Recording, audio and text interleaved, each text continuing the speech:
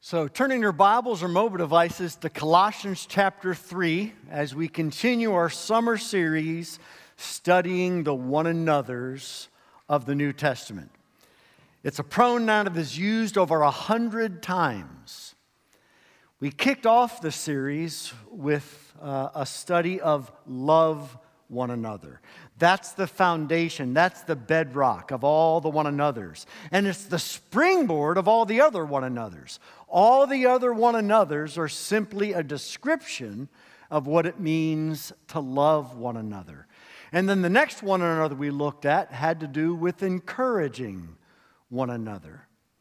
This morning, we're going to consider what it means to address one another. We just sang that song. Did you think about the words? May I never lose the wonder of your mercy. So let me ask you, how do you never lose the wonder of His mercy? The answer's in the text. We're to address one another with the wonder of His mercy. And that's how the Spirit works, that we might never lose that wonder. So the question is asked, what does it mean to address one another? How are Christians, how are followers of Christ to address one another? You know, if you've ever considered sort of visits of heads of state, or you've traveled to another country, you've ever met anybody of importance, how to address somebody can get pretty complicated. If you followed the news this week, the Prime Minister of India visited Washington. There was a state dinner, and you could create a serious social misstep if you fail to honor him or address him as the most honorable Prime Minister. If you're in England and you happen to bump into King Charles, you're to address him as His Majesty or His Highness. If someone has been knighted by the king or queen, you're to address them as Sir. There's a similar award of chivalry for women, and you're to address them as Dame. If you meet high-ranking clergy or a leader of some church, you're to address them as Your Eminence or Your Excellency. If you meet clergy who's got an advanced degree, you're supposed to say Reverend and then the degree. So Reverend Dr. Robert Flayhart, except for when it comes to me, because I'm Bob. Okay? I'm always Bob, always will be Bob. None of that addressing stuff like that. See, I'm actually easy to address.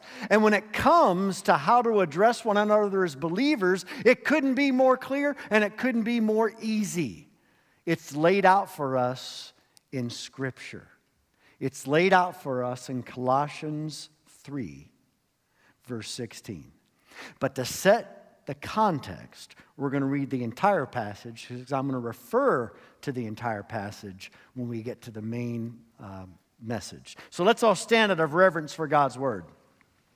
And again, we do this every week, but ask God to give your heart the same kind of reverence that your posture is showing right now. This is God's Word. Hear it. If then you have been raised with Christ, seek the things that are above, where Christ is, seated at the right hand of God. Set your minds on the things that are above, not on things that are on earth. For you have died, and your life is hidden with Christ in God. When Christ, who is your life, appears, then you also will appear with Him in glory. Put to death, therefore, what is earthly in you: sexual immorality, impurity, passion, evil desire, and covetousness, which is idolatry. On account of these things, the wrath of God is coming. In these you too once walked when you were living in them.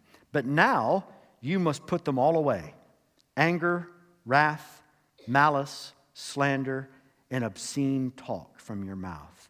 Do not lie to one another, seeing that you have put off the old self with its practices, and have put on the new self, which is being renewed in knowledge after the image of its creator.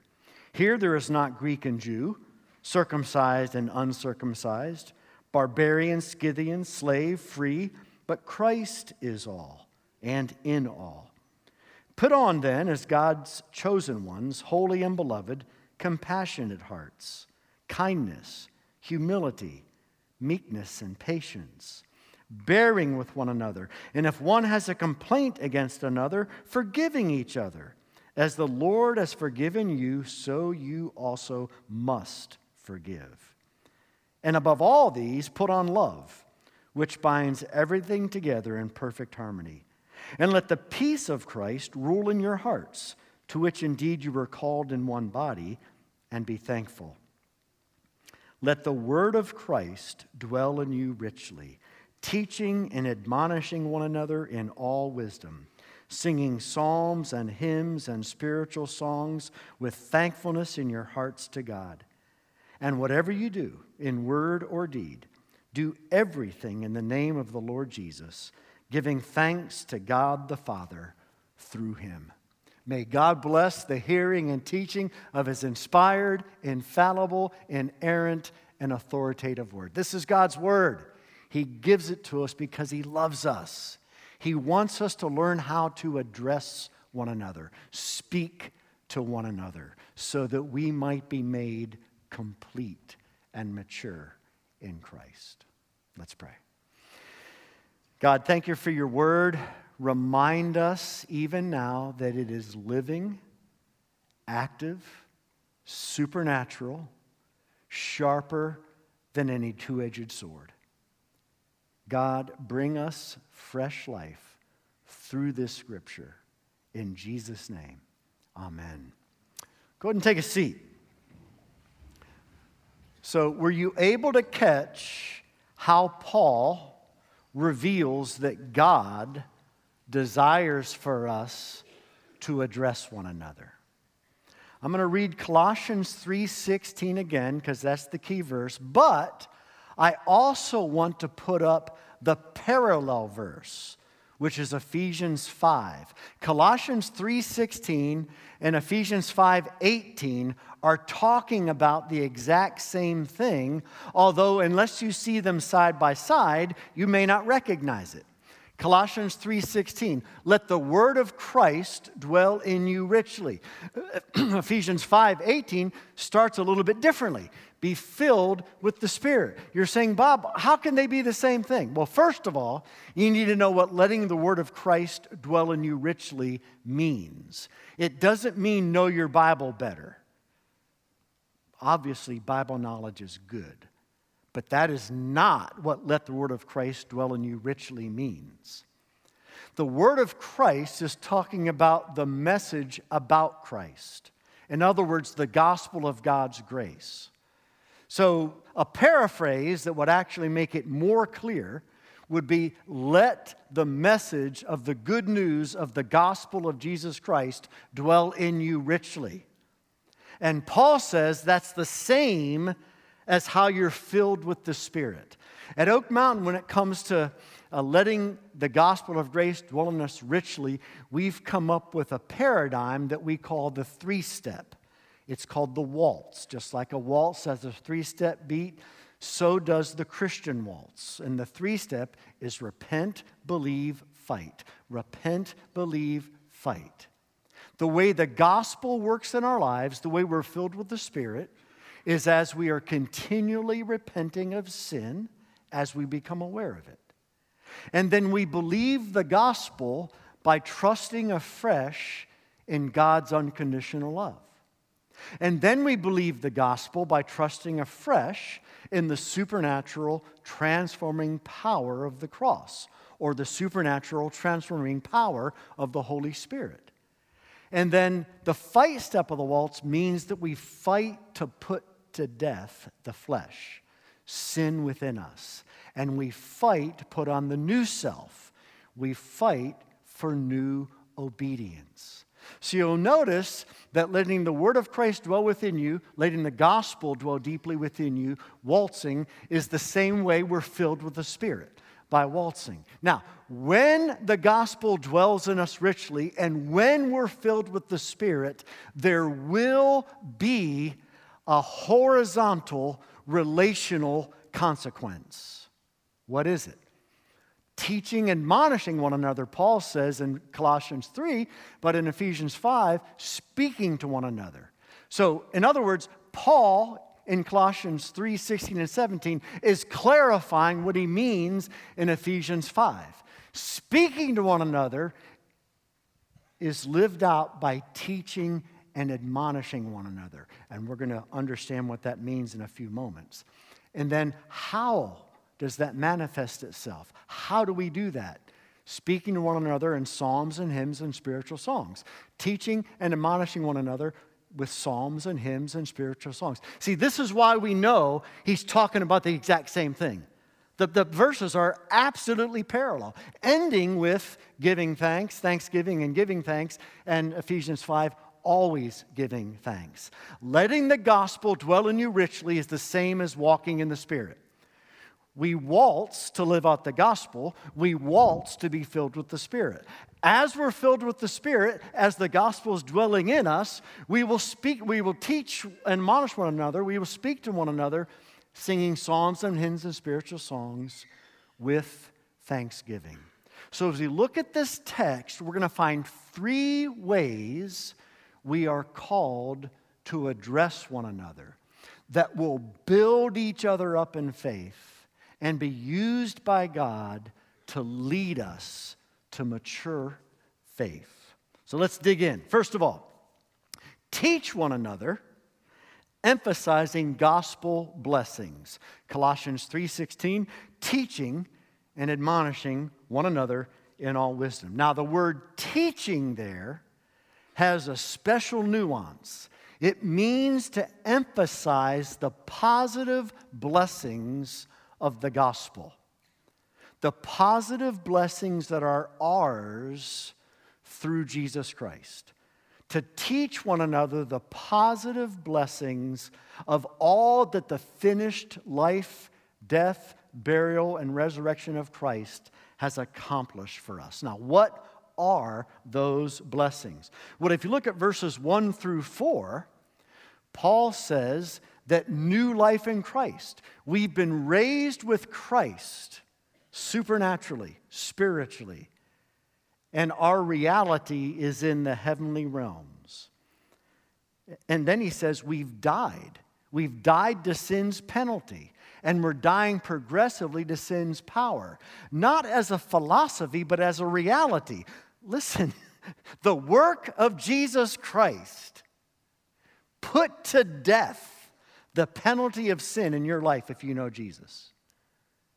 And the current work of Christ from his life, death, burial, and resurrection is putting you more and more to death as far as the flesh and sin's concerned, and is enabling you more and more to say no to sin. And we're to teach that to one another. We're to remind one another of that. In other words, we're to teach one another the blessings of union with Christ. When you put your trust in Christ, when I put my trust in Christ, we were mysteriously united to Christ, symbolized by baptism. The reality is the Spirit baptizes us into the work of Christ. And Christ is in us, and we are in Christ. What does it mean to be in Christ? Well, Paul even talks about. In verse 12, he says, put on then as God's chosen ones, holy and beloved. 3 gospel benefits of union with Christ. We've been chosen. We sang that song. We are chosen. We're not rejected. We're not forsaken. The whole idea of being chosen by God is that while you and I were rebels, while we were disobedient and filled with unbelief, God chose to set His affection on us.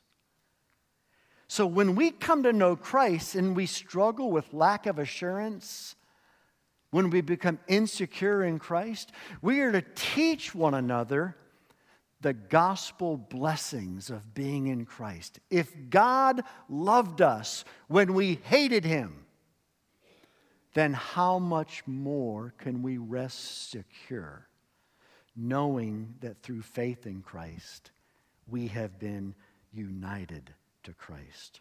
We're chosen. Teach one another the blessing of gospel security. And then Paul goes on to write that we're holy. Now, I said what holy means. In one sense, it means set apart. In another sense, it means ethical purity. But in Christ, we are declared holy. We are to teach one another continually the gospel blessing of being justified. That means we're declared holy in God's sight. I've said this again, I'll say it many, many other times. What does it mean to be justified? It means that God declares me just as if I'd never sinned, and just as if I'd done everything right.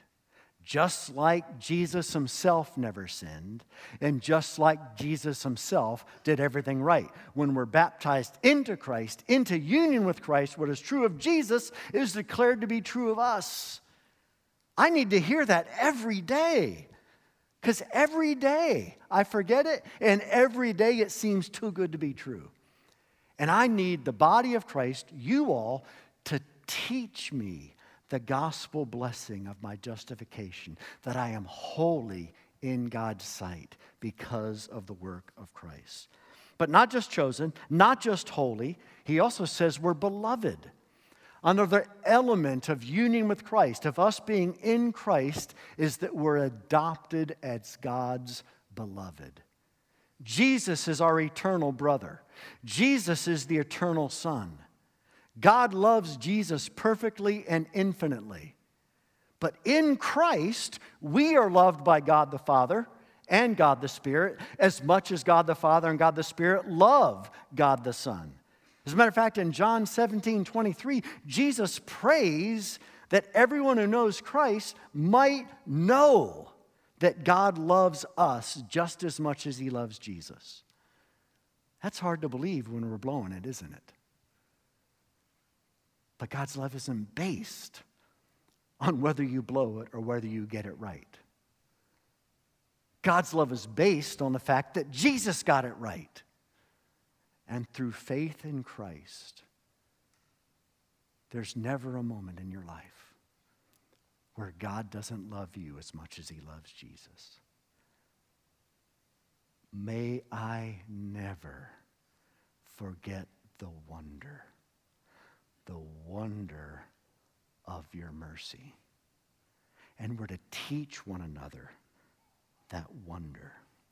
Now, one element of union with Christ that we're to teach one another in the gospel blessings is us in Christ, chosen, holy, beloved.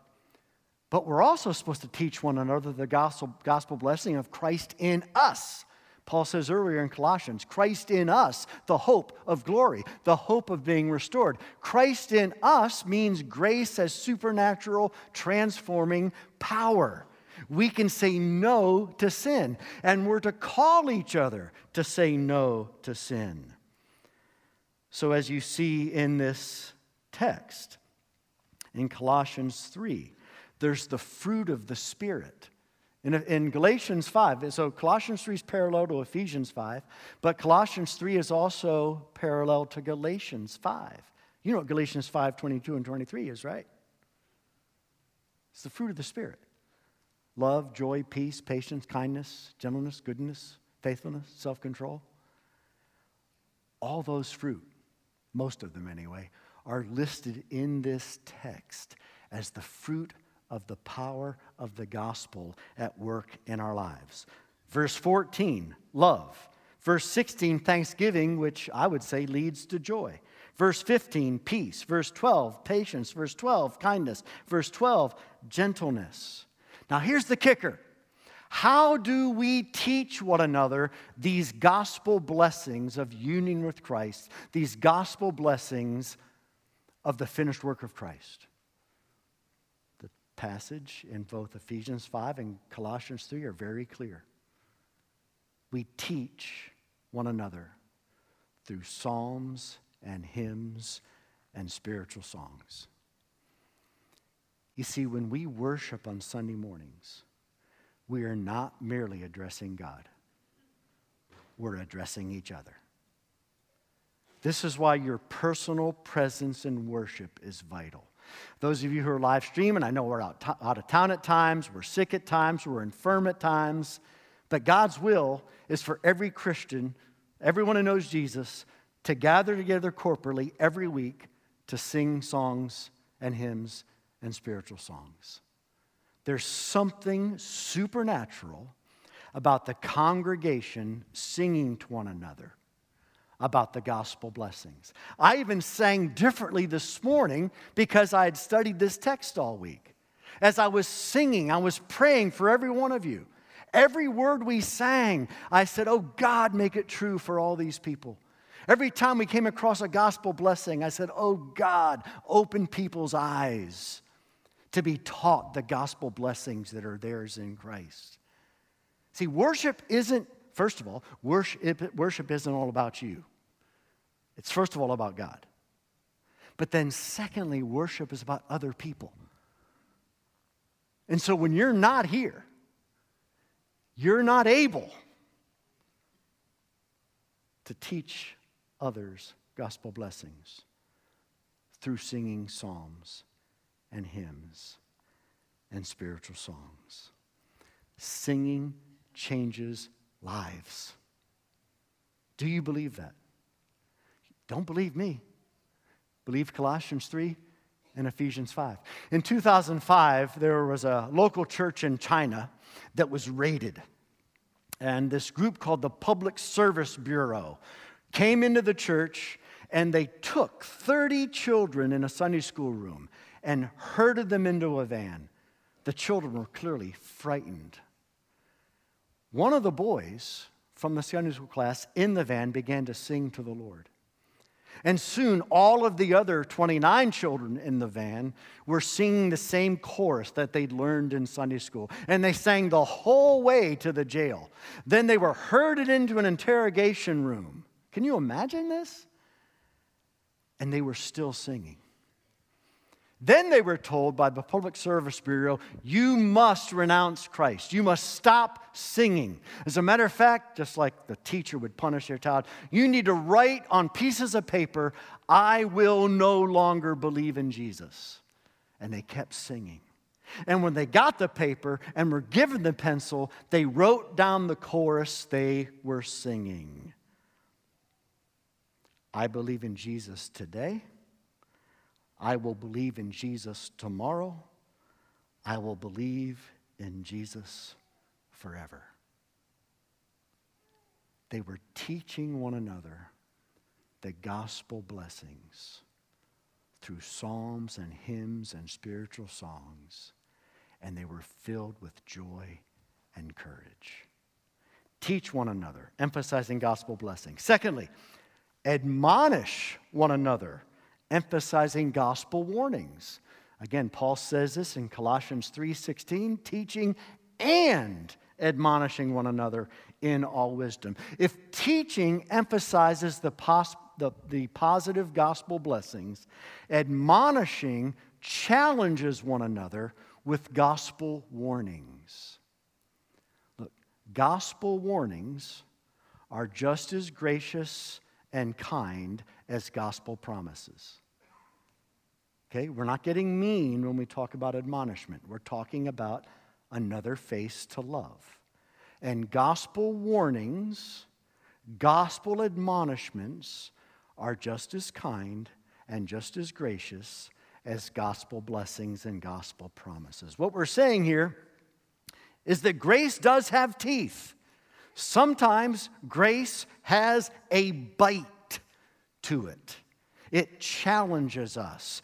Grace is not all about sitting and soaking in the gospel hot tub, the gospel jacuzzi. There is a time to sit and soak in the blessings of the gospel. But admonishment has to do with getting out of this gospel grace hot tub and seeking with all zeal to put away sin and to put on righteousness. You see, we're to become in life what we are by position.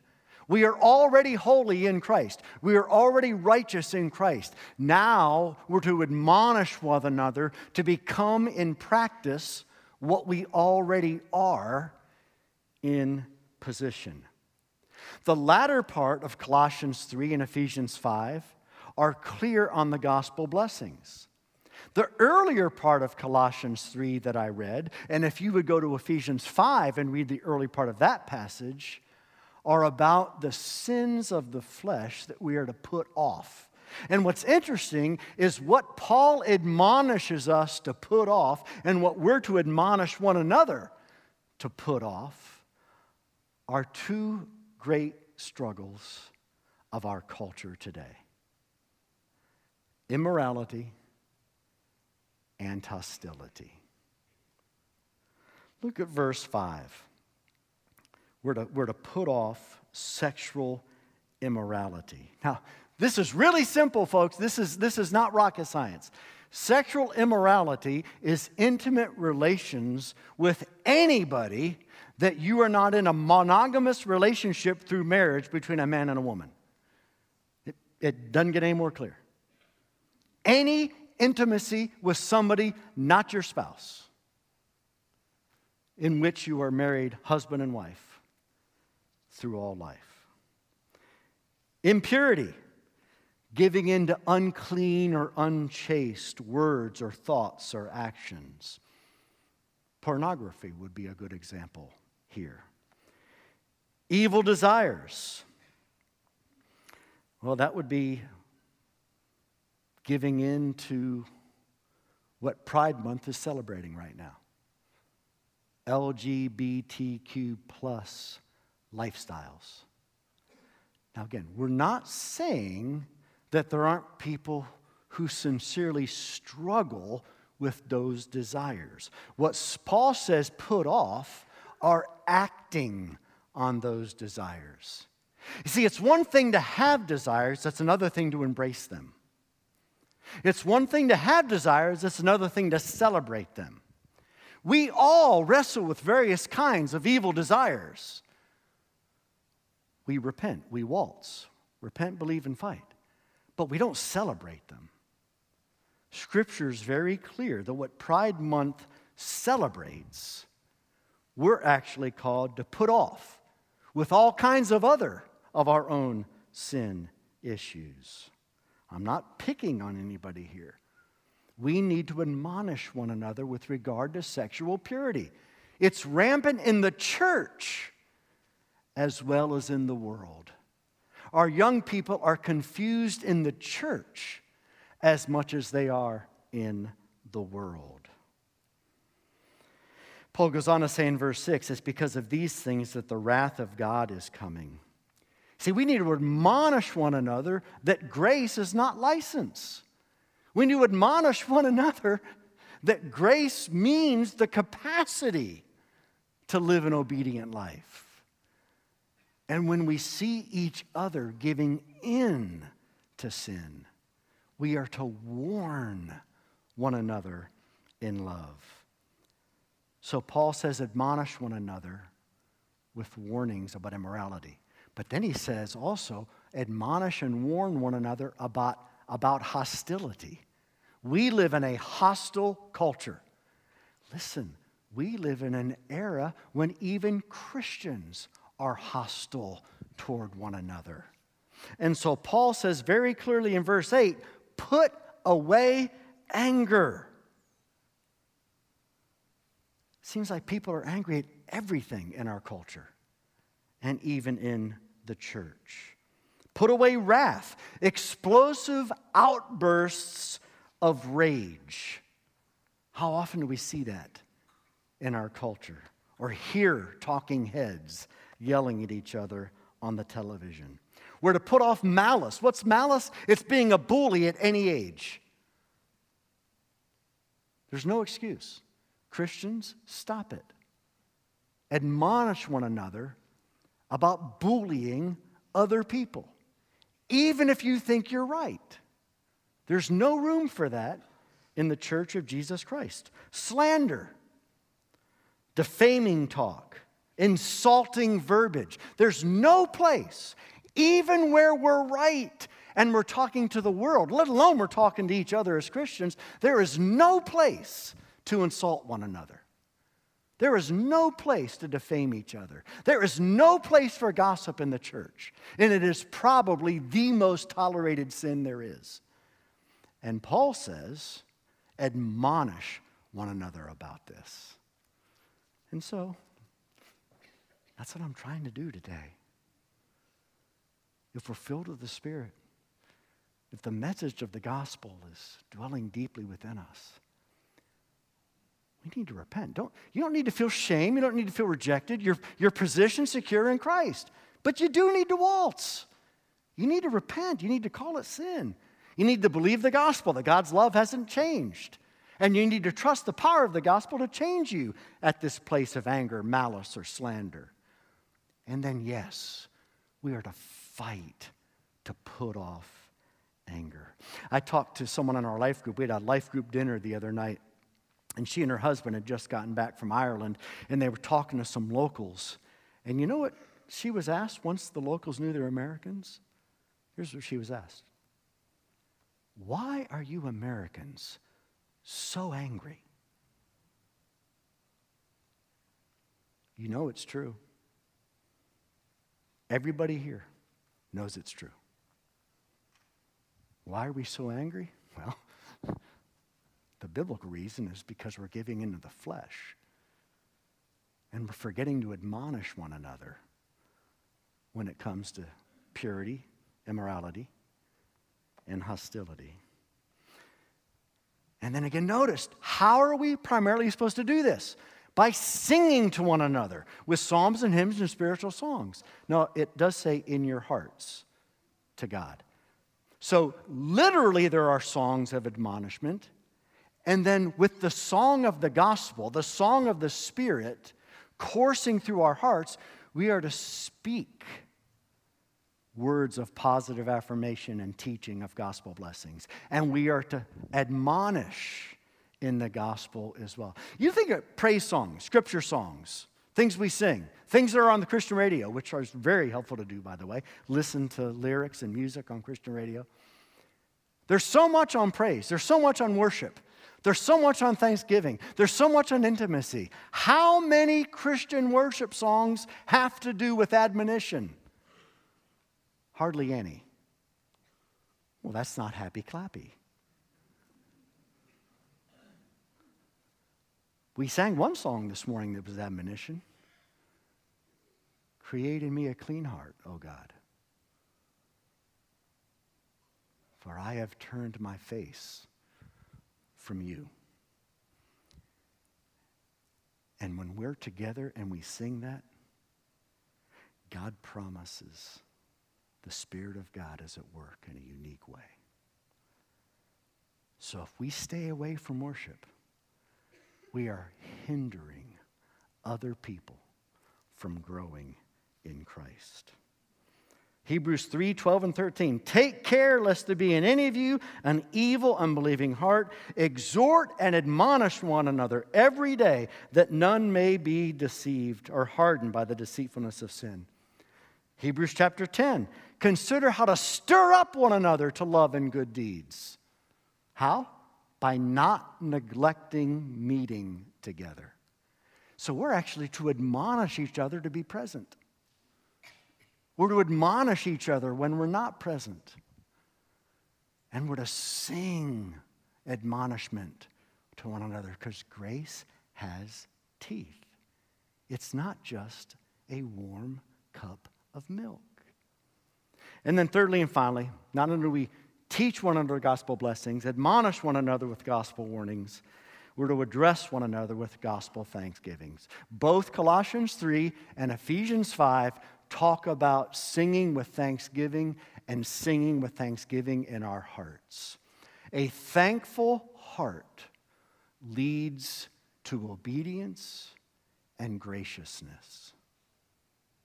If people aren't gracious, they're probably not very thankful. And we not only give thanks to God for Christ, we give thanks to God for one another. It's really hard to stay angry at somebody that you're thanking God for. You're thanking God for somebody. Look, this could transform your marriage. Okay? How much time do you spend thanking God for your spouse? It's kind of hard to have a lack of marital reconciliation when you're thanking God for your spouse. But it's true of all relationships. You just can't stay hostile when you're thanking God for the person you're feeling hostility toward.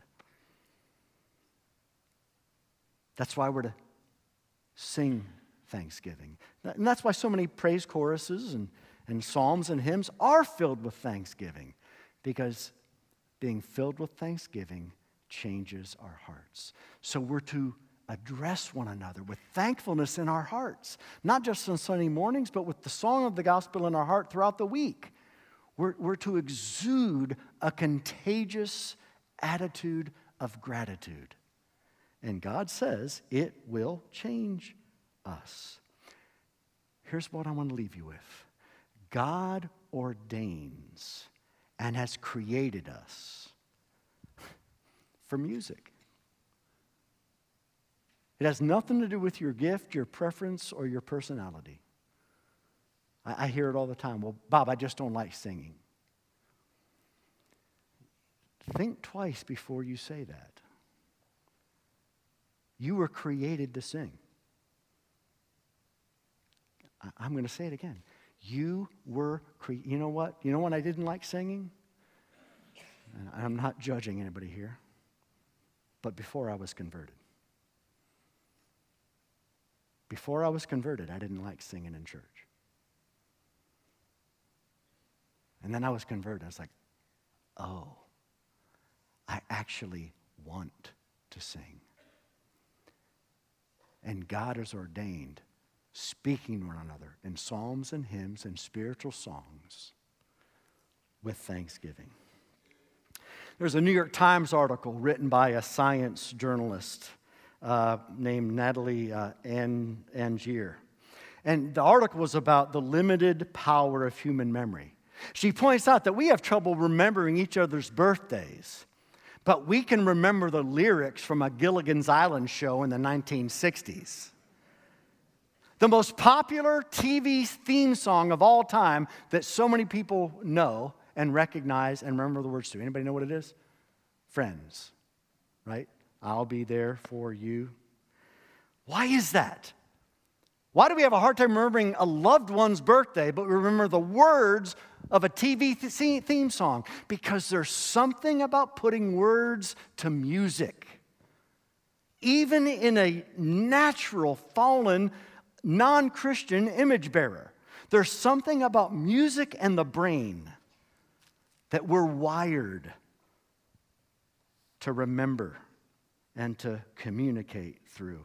Michael Tout is a university professor of music and neuroscience at Colorado State University. And he said, a simple melody with a simple rhythm and repetition is a tremendous aid to memory. It's proven. It's science. I could have told him that without any science. I don't have a PhD in neuroscience. God's word says that. He said, it would be virtually an impossible task for young children to memorize 26 letters in sequence if you just gave it to them as information. But you put a simple melody to it, the ABC song, and they can memorize it with ease. Why does God tell us to sing psalms and hymns and spiritual songs, to address one another with psalms and hymns and spiritual songs, because it helps us to learn the message of the gospel with ease. We remember the gospel blessings. We take to heart gospel admonishments. We're filled with an attitude of gratitude and thankfulness. Our hearts melt toward God and toward one another, and we become mature or complete in Christ. May we address one another, teach and admonish one another with psalms, hymns, spiritual songs on Sunday mornings, and the gospel moving in our heart, so that we have fellowship with each other during the week that is life-changing. Let's pray. God, we ask if there's anybody here this morning that doesn't know Christ, that as they hear the gospel, Lord, we spent half our time talking about the wonders of the gospel. Lord, open people's eyes and enable them to turn from trusting in their own efforts to the finished work of Christ. Father, where we each need to be admonished, help us to hear. God, if we're dabbling with unrepentant sin right now, would you enable us to waltz? And then, Lord, would you fill us with thanksgiving, that our hearts would be soft to you and soft toward each other. Make us thankful for one another. And God, we ask all this in Jesus' name. Amen. Let's all stand here, the benediction. Again, the pronouncement of gospel blessings. Now, they used to sing it. I'm not going to sing it. But the song's going to be in my heart. And I'm just going to say it. And now may the Lord bless you and keep you. May the Lord turn his countenance upon you and be gracious to you. May the Lord turn his face toward you and give you his peace, both now and always. Amen.